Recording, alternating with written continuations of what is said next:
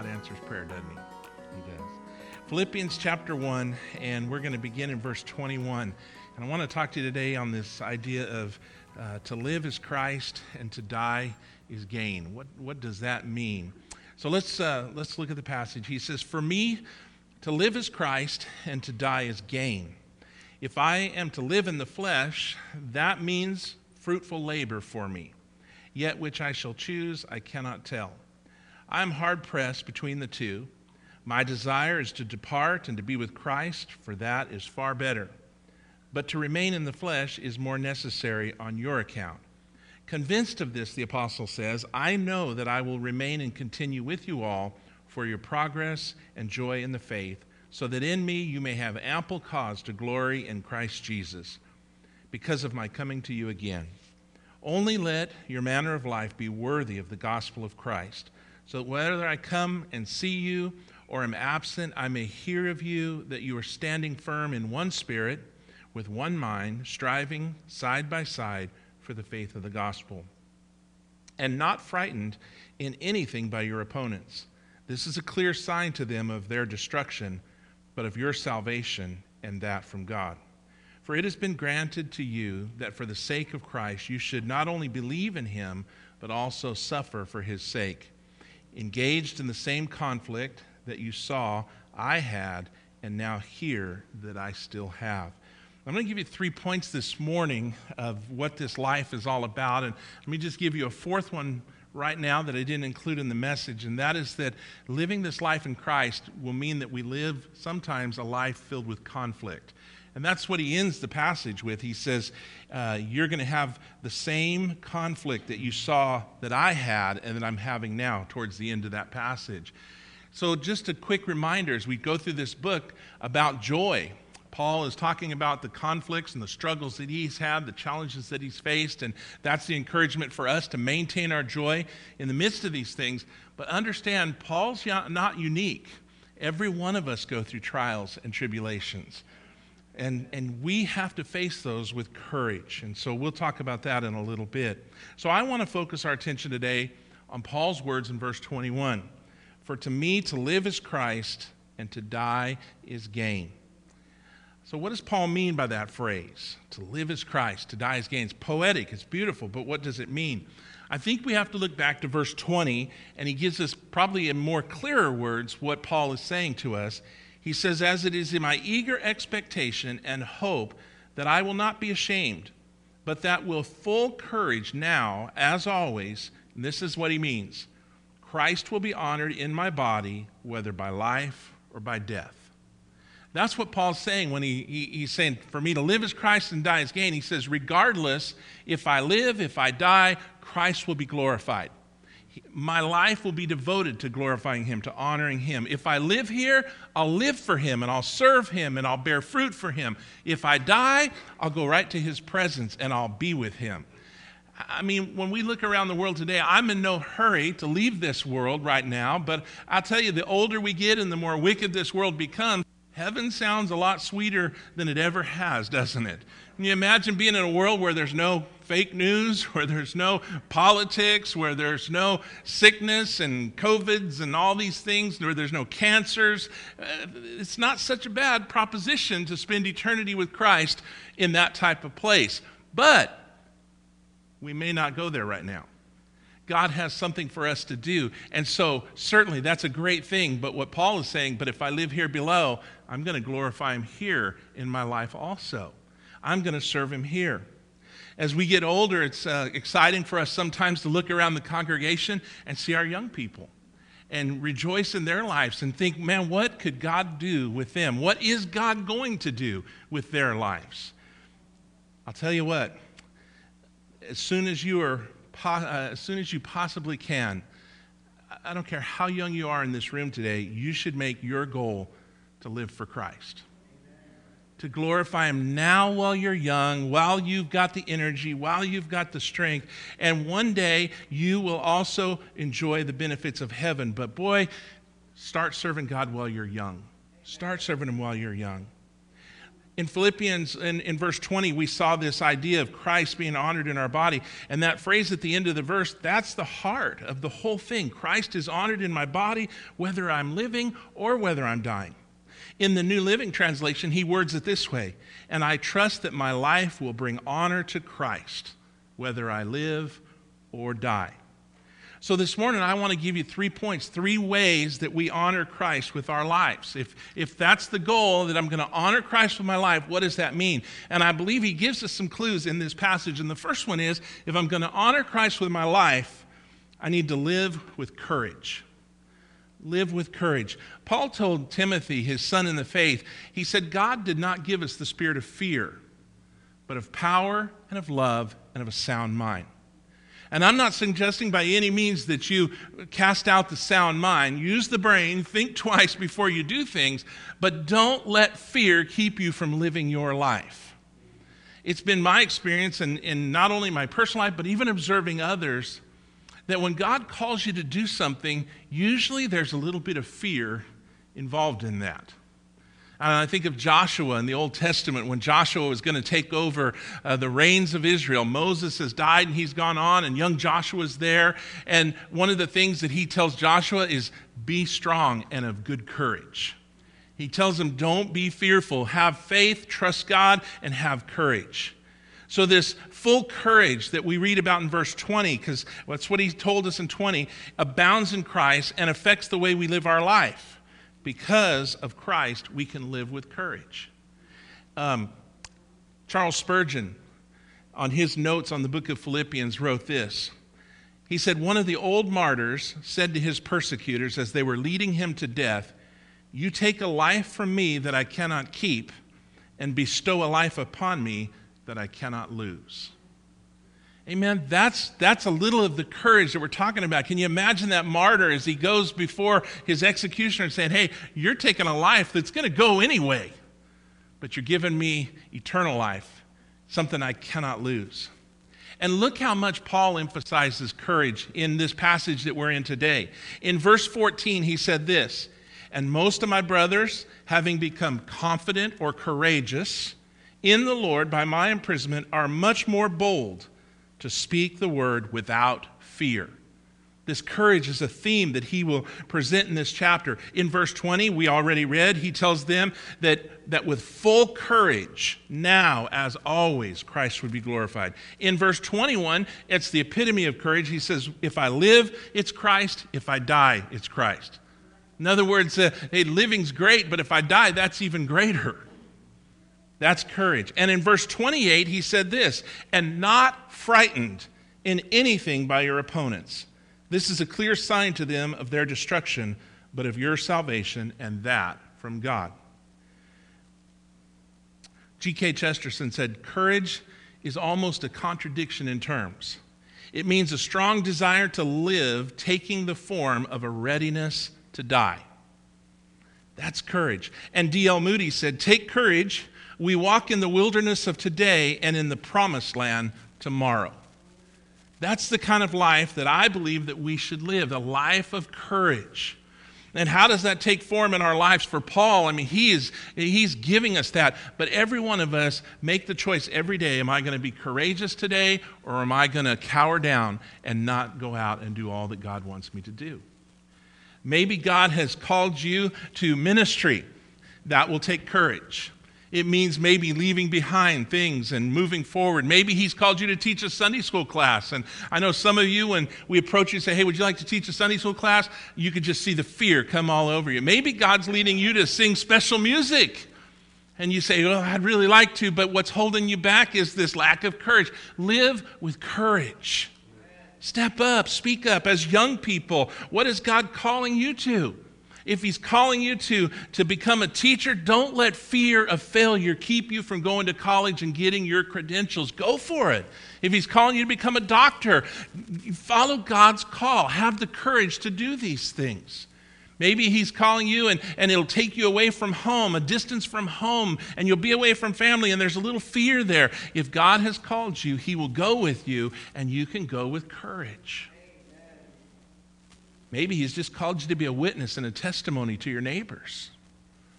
These things we must trust God to give us the courage and the strength to go on. This morning, I wasn't talking, I was eavesdropping, I suppose, but Connie and Kathy were talking, and they were talking about weddings and all these kinds of things and how young people are when they got married. And I'm sitting back there, and Kathy said, yeah, Mike was 19 when we got married. And I thought, man, I was either very courageous or very stupid, but I know it was courage. I know it was courage.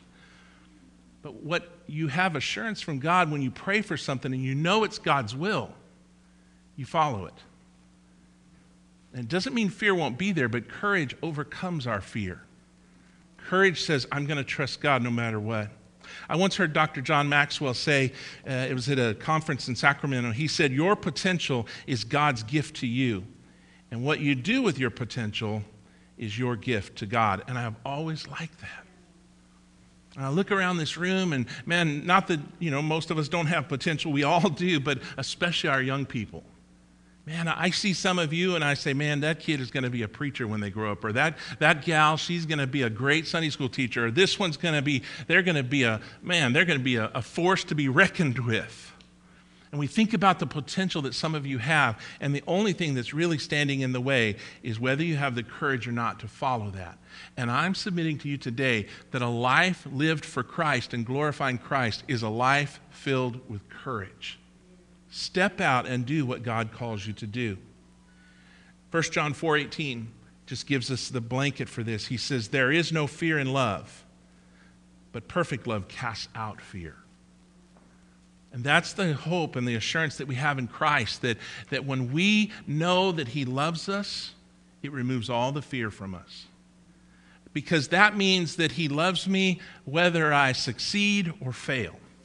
He loves me whether I reach this place or this place. His love will never change. And so because of that, we should be courageous and take the risk and go big. Go big.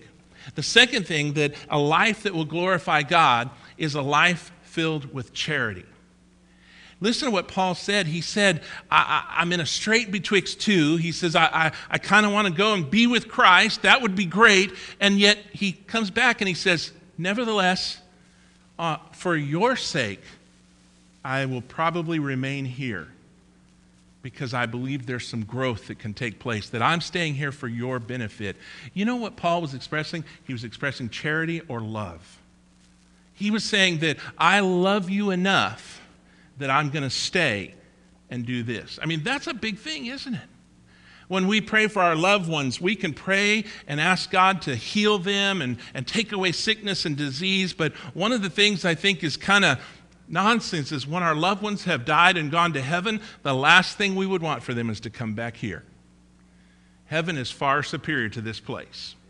We pray for them while they're sick and we don't want them to go, but once they're in heaven, why would we ever want them to leave that place?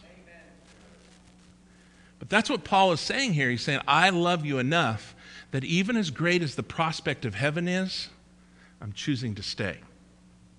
That's a life that glorifies God, a life filled with charity. He considers all those options and he makes the unselfish choice for the sake of others. The truth is, our lives are empty if they're not lived with charity. Our lives are empty if they don't have love. Listen to what Paul said in Corinthians.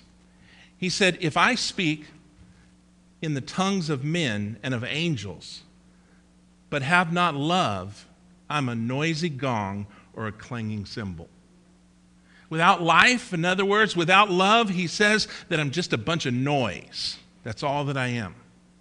It's just hollow. It's just noise. There's no substance. And if I have prophetic powers and understand all mysteries and all knowledge, and if I have all faith so as to remove mountains, but have not love, I am nothing. And if I give away all that I have, and if I deliver up my body to be burned, but have not love, I gain nothing. So this life that we live should be a life of courage, but it should also be a life filled with love. And that is the most satisfying of all. How sad it is that some folks go through this life just avoiding people altogether, avoiding relationships, avoiding loving others. Sometimes we are just so busy about our lives, we feel like it's our journey is to get through this life without making contact with anybody. We're like the person in the grocery stores that sees someone they know and turns the other way real quick and goes because they know they're going to get caught and they're going to have to talk. But on a grander scale, what kind of life is that? When we go through and at the end of this life, we've touched no one. We've affected nobody. I was reading an article about, of all things, pinball. And some of our young kids probably have no idea what pinball is. They know video games. But in this pinball, the Chinese government had said that they said video games are a spiritual opiate. And it just caught my eye there. And it really had a lot of truth to it. But the article had a little bias because it was written by a guy who's a pinball person. But as he was talking about the pinball, he was talking about that ball shoots up there and it comes down. And the way that you win in pinball is that ball needs to make contact with as many things as possible on the way down. And the worst thing in pinball is you pull the little lever back and you shoot that ball up and it goes straight to the top and comes straight down the middle and there's nothing you can do. You're flipping your flutters and nothing's happening. No points.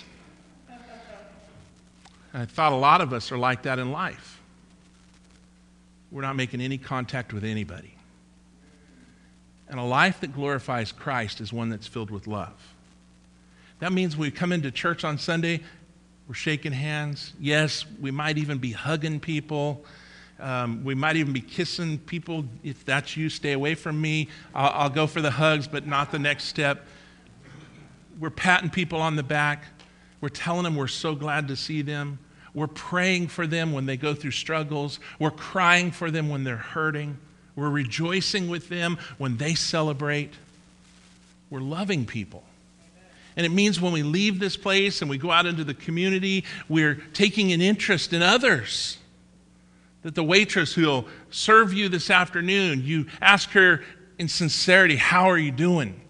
And you thank them and you tip them like you should tip them. And you're just filling this world with the love that Christ has poured into your heart. And when you go to work, you're not just there to get a paycheck. You're there and you see it as your mission field. And you're loving your coworkers. And you're loving the children if you're a teacher. Or you're loving the patients if you're a nurse or a clinician. But you're looking for every opportunity possible to touch people's lives with the love of Christ. That's the life that glorifies God.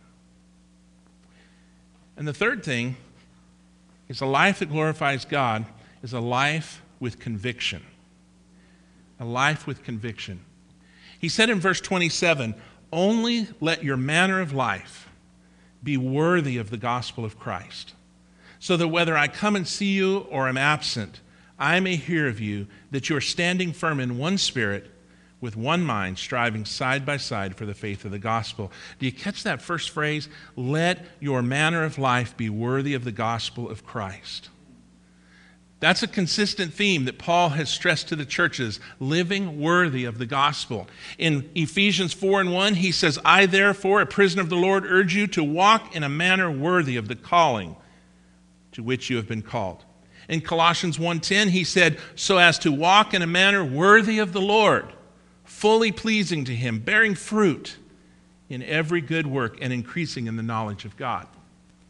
In 1 Thessalonians 2:12, he said, we exhorted each one of you and encouraged you and charged you to walk in a manner worthy of God, who calls you into his own kingdom and glory. And in 2 Thessalonians 1:5, he says, this is the evidence of the righteous judgment of God, that you may be considered worthy of the kingdom of God, for which you are also suffering. So what does Paul mean when he's saying, live in a manner worthy of the gospel? One author said this, for Paul, it means ascribing worth. When he commands others to live in a worthy way, he means we should live in such a way that shows that we believe that what we believe is of supreme worth. For Christians, it means living in such a way that Jesus is seen as big, that Jesus is seen as glorious. That's a life that glorifies God, that when people around us see the way we live, they can look and they can say, hey, there's something to this gospel that they talk about.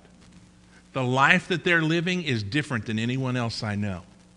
And it proves to them that we're not just talk, that this Jesus that we talk about is real to us, that he is important to us, that he is everything to us. We are saying, this God that I serve, this Jesus that I have trusted as my Savior, is worth all the world to me. He's the most valuable thing that we could have. So, to live as Christ and to die as gain, what does it mean? It means we live with courage.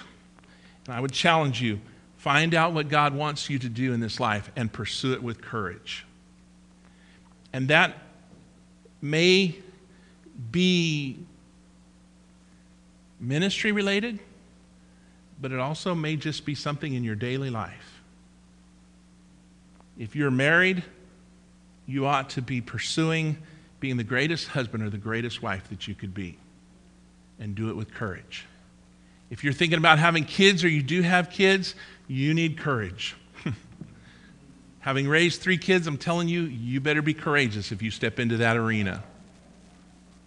But have the courage and do it, and raise your kids to know and trust God. This life is about courage. It's about charity or love. A life that glorifies God will touch as many people as possible. And it's also a life with conviction that I live in such a way that people know how important God is to me. You know, just the fact that you're here today says a lot about how important God is to you. It says it to us, but it says it more importantly to your family and your neighbors that see you get up and go to church on Sundays. That's important. You reading your Bible, you praying over a meal. If you go to lunch today, pray over your meal. You know what that is? That's living a life worthy. People see that and say, wow, look at that. Let me leave you with one verse, Galatians 2:20. He says, I have been crucified with Christ. It is no longer I who live, but Christ who lives in me. And the life I now live in the flesh, I live by faith in the Son of God, who loved me and gave himself for me.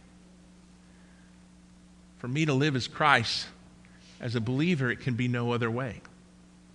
Because the me has been crucified. And it's now, he says, Christ living in me. And I love the last part, that he loved me and gave himself for me. That ought to give us the courage, the charity, and the conviction to go forward with boldness. I want to challenge you to live a life that pleases God and is glorifying to him. Let's stand. Lord, we